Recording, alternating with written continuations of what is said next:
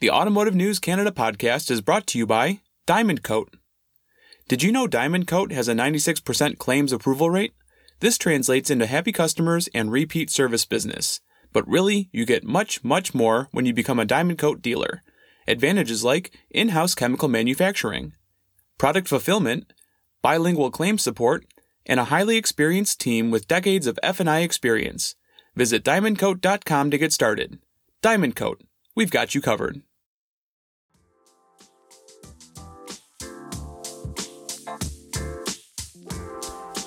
Hi, everyone, and welcome to the March 25th, 2022 episode of the Automotive News Canada podcast. I'm your host, Greg Layson, the digital and mobile editor here at Automotive News Canada. We recently caught up with my guest today on the floor of the National Automobile Dealers Association conference in Las Vegas. And today we'll hear about what it is Canadian auto dealers want and need, how they're preparing to sell electric vehicles, and what hurdles they might encounter in building the dealerships of the future. All that and more when we hear from Canadian Automobile Dealers Association CEO Tim Royce on this episode of the Automotive News Canada podcast. We started by asking Tim to lay out the main priorities of the Canadian Automobile Dealers Association right now. Right now, we are still focused on the recovery out of the pandemic as one of our main files, so to speak. There are still a lot of discussions with the government on some of the support programs, how they're being slowly wound down, and things that can be done to increase the speed of the recovery after the pandemic. So that is still and remains top of mind for us on the agenda.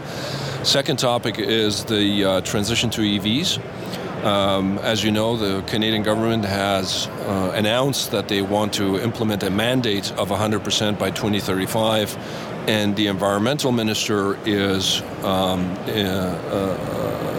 voicing an interest in implementing a 50% mandate by 2030.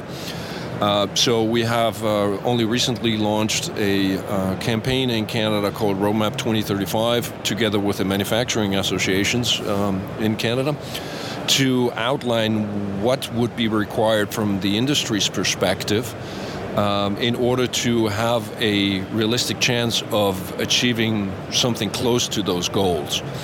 I should also mention that as part of that initiative, there's also strong support from the unions in Canada, Unifor with Jerry Dias, and also for the Parts Manufacturing Association with Flavio Volpe. Then the third file is one that we've been working on for quite some time, which is the impending luxury tax to be implemented in Canada. That's been a 2-year struggle and fight, I would say.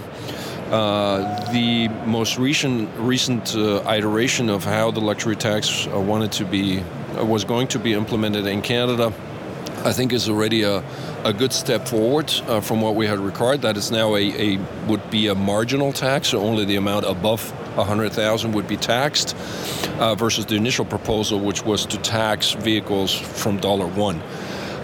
So that means that a vehicle that costs $120,000, that tax would now be $4,000 instead of $12,000 on the previous calculation. So that is good. That's progress in the right direction. However, we are still fighting and having discussions with the government to come up with a solution and an exemption for BC and Quebec specifically that already have luxury taxes on their books. So those are sort of the three of the, let's say, ongoing day-to-day priorities that we're dealing with. And the last one is a strategic one that we've been dealing with for quite some time now, which is the evolving business models being implemented by some manufacturers around the world. I can't share too many details with you right now today, but I think we'll be able to share more on that in the coming weeks. On the topic of electric vehicles, we asked whether his members supported government EV incentives. There is a very clear indication that incentives will be required on the path to a higher penetration of electric vehicles. The data just shows in provinces across Canada, between those provinces that have incentives in place and those that don't, and even more importantly, in those provinces that had incentives in place and took them away, you immediately see the effect that has on the sales numbers. So there is no doubt that incentives will be required for some time as the industry transitions from internal combustions to electric vehicles. They will probably not be necessary forever, but right now, when it is time to really kickstart things, they will be required. And if you look at the effects they have in those two provinces where we do have them in Canada, which are British Columbia and Quebec, the results speak for themselves. So our provincial association from BC just made a presentation 2 days ago here at NADA to their counterparts here in the U.S. on the great success they've had in BC in administering the EV program on behalf of dealers and the government in British Columbia. And it's interesting to see that the penetration of EVs in British Columbia is higher than it actually is in California on a per capita basis, if you will, right? So it is clear that incentives will be required for some time. The other thing is we're also strongly advocating for an alignment of these across borders. So between the U.S. and Canada, we think that will be incredibly important, as it will be to not put any additional barriers in place, like, for example, only EVs that are produced with a certain content of country XYZ when we're really operating in a free trade zone is also part of our advocacy effort. And Tim had a message for dealers who might be a bit apprehensive about selling EVs. I get asked that question a lot of times is what do you tell dealers that don't want to sell EVs? I haven't met a single dealer that doesn't want to sell EVs. It is a matter of, are their consumers in their demographics, in their regional situation, in their local situation, are the consumers ready? Are they asking for them, yes or no?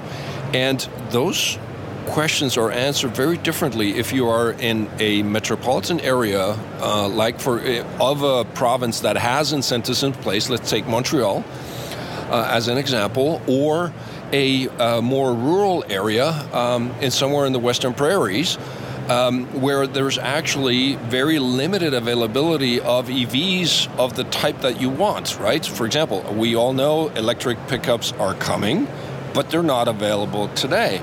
So, and if you're in a market that is basically pickups and there's none available, there's no surprise that there is no demand for them yet, right? But they will be coming. So in that sense, what we are telling our members is it is coming. This is how you can best prepare for it. These are the things that we are advocating for together with the manufacturers to change from the government side, from the incentive side, down all the way down to building codes that need to be changed in order that people can actually install charging stations where they live. So those are the types of information that we're sharing with our dealers. But by and large, I would say dealers that have seen, are engaged in EVs, they're excited about them. So during our recent CADA Summit, we had a dealer panel with basically 3 dealers on different sort of parts of the adoption curve of EVs, right? With one that is already very, very successful with EVs, one that is on the path there, and one that is starting to make their initial steps in that direction. That was a very, very interesting conversation to be had, but the interest is extremely high for EVs, and dealers are excited to sell. As you know, dealers are about product, right? And that is what the market is about. So new product coming, dealers are excited about it, and they will sell it. And what about digital retailing? Are dealers fully on board with the idea? From our perspective, dealers have been at the forefront of digital retailing for quite some time, doing a lot of the innovations that then get adopted sometimes by the manufacturers. It is actually the dealers that are innovating on this front, and not just the dealers, but also the suppliers of dealers. So you and I are sitting right now in the hall here of NADA, right? We're looking out, and I'm not going to give the names here because I don't want to do advertising here for these companies, right? But you and I are looking at all these different companies that work with dealers on digital marketing, right? And digital retailing. And all of those solutions are there, right? So this is the power that's coming from the dealers. This is not coming from the manufacturers. All of these companies here are investing millions and billions in this business together with dealers. So it has been going on for quite some time and will continue. So, and I think there's also a lot of confusion a lot of times around what is digital retailing. What does it really mean? Well, I think right now most dealers are able to, not just initiate, but almost conclude a lot of their paperwork online, right? And sometimes it is the regulator and the lending institutions that are maybe a little bit the bottleneck by requiring things like wet ink signatures and things of that nature, which, interestingly enough, during the pandemic showed that it can be done differently, especially to those institutions and sometimes to the regulators, to say, there is a different way of doing this that will actually improve consumers' experience and will help dealers on that path. We'll be right back after this short break. Diamond Coat has been a leading F&I provider to the retail automotive industry. For over 50 years, our philosophy hasn't changed. For us to provide the best products and services, we need total control over every part of our business. From R&D to manufacturing to claims administration, we do everything in-house.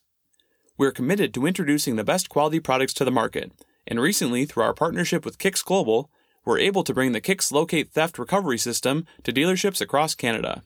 This covert device can be used within your dealership to track, maintain, and safeguard your assets. No wires, no monthly fees, just full protection. It's this kind of commitment that has made Diamond Coat Canada's most trusted warranty providers for all automotive dealers, manufacturers, and customers. To find out more about our new anti-theft products and programs, visit diamondcoat.com. That's diamondcoat.com to get started. Diamond Coat, we've got you covered. Tim also addressed the current situation in which customers must order and then wait for their new vehicles to arrive. So there are two things at work here from our perspective. One is the fact that we currently have supply shortages across the world in different supply chains, and they just got aggravated recently with the Russian invasion of Ukraine. You've been following the news as well as anybody else.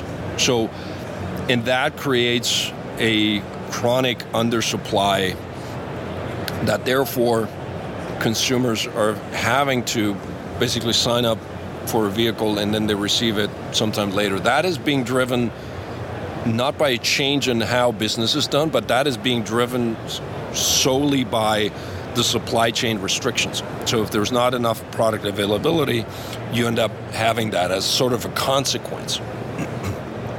There is, however, a second piece to it, which is some manufacturers wanting to do things differently going forward, by saying going forward on EVs or going forward on this types of vehicles, we will want to have a different business model with you, dear franchise dealer. And that is the topic I was alluding to in the beginning that we've been doing a lot of work with. We've been sharing that. We've been also with other associations around the world. We've also been learning from other associations around the world that have been dealing with some of these topics ahead of us, like Australia, like the UK, and some other countries in the EU, and also in China. And we're also sharing our findings with NADA. We just had a meeting yesterday on those topics, and again today. And we will probably be able to share a lot more of that in a couple of weeks. And in terms of inventory itself, we asked for Tim's idea of the ideal level of inventory on dealer lots. I don't think there's ever an ideal level, right? Because it also depends on what business model you are running. If you are a dealership that is concentrated on volume, then the answer to that might be very different than if you're a dealer that's concentrated on gross retention, for example. So I don't think there's one answer to what's an ideal inventory level. Our take on where things are right now, we expect that things are starting to I don't want to say get back to normal, but are starting to improve, and we should start to see substantial improvements towards late spring, early summer of this year. We will, however, still be dealing with particular issues probably throughout the year, but not as a widespread basis as it was last year. Having said that, the impact and full impact of the Russian invasion and aggression of Ukraine will probably still be assessed in the coming weeks, and that might change the equation. And when things do normalize, what happens to margins and dealer expectations? When we share with the dealers our perspective that things will start to normalize late spring, early summer, the immediate question I get, is it late spring or is it early summer? So around the exact timing on it, where from our perspective, the more important piece is how quickly that pendulum will swing from undersupply to a potentially oversupply situation again. That velocity is much more important than the actual timing of when that swing starts to happen. We ended our conversation by talking about the dealerships and showrooms of the future. So when it comes to facility requirements, this is one of the things that the pandemic also highlighted in a certain way, is where investments should be made and where resources should be focused, which is on process, systems, customer interaction, and not necessarily that money or resources invested in let's change the color of the tile in the showroom to a shade, 2 shades darker or lighter on the Pantone scale, to put it mildly. So we as CADA advocate strongly to all manufacturers to have a very close and critical look and relook at their facility plans, and to also provide our members with the necessary details as they progress towards EVs. Case in point, this is from one actual manufacturer where a dealer that's building a brand new facility of that brand asked I would say, fairly simple question, which is, for EVs, can I still use in-ground hoists? He's building a new facility. In-ground hoist, if he builds with in-ground hoist, as you know, he can probably fit in 2, 4, or even 6 more work bays into the same footprint. However, the EVs might have different requirements when it comes to that because of how the vehicle is supported on it, or will they require the outside lifts? Said dealer had to wait for 8 months to get a response from the manufacturer. That is simply not acceptable. Now, and I assume that is not an individual aberration. I think that is happening normal. So, cutting our manufacturer colleagues some slack, but nevertheless, guys, please, as we progress in this, provide our members with as much information, as accurate information as possible. And when you get the questions from our members regarding those facility requirements, they're not because they don't want to invest more, but because they want to protect their investments as well. Because imagine, by the way, that dealer did get the answer that no, you cannot use in-ground hoists, right? Now imagine if he'd gone ahead and done it anyway, or didn't receive the answer, and then next thing you know, in a couple of years, when 50% or 80% might be electric, he has to tear up his whole workshop again. So what's a dealer to do in a situation like that? My advice would be to communicate, and over-communicate, involve the dealers, and flexibility. That, yes, even though your preferred solution might be X, be open to look at solution Y and potentially solution C.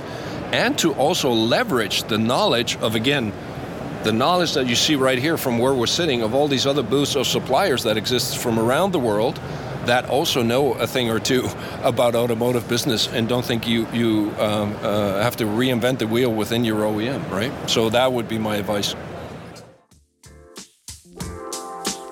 As I said off the top, we spoke with Tim while he was attending the National Automobile Dealers Association conference in Las Vegas. If you'd like to be a guest on the show, have a suggestion, or simply want to comment, email me at glayson@autonews.com. And remember, you can listen to all our previous podcasts on Spotify, iTunes, and Google Play, or on our website. Just click the podcast tab at the top of the homepage. That does it for this episode of the Automotive News Canada podcast. We hope you'll join us next time. So long, everybody.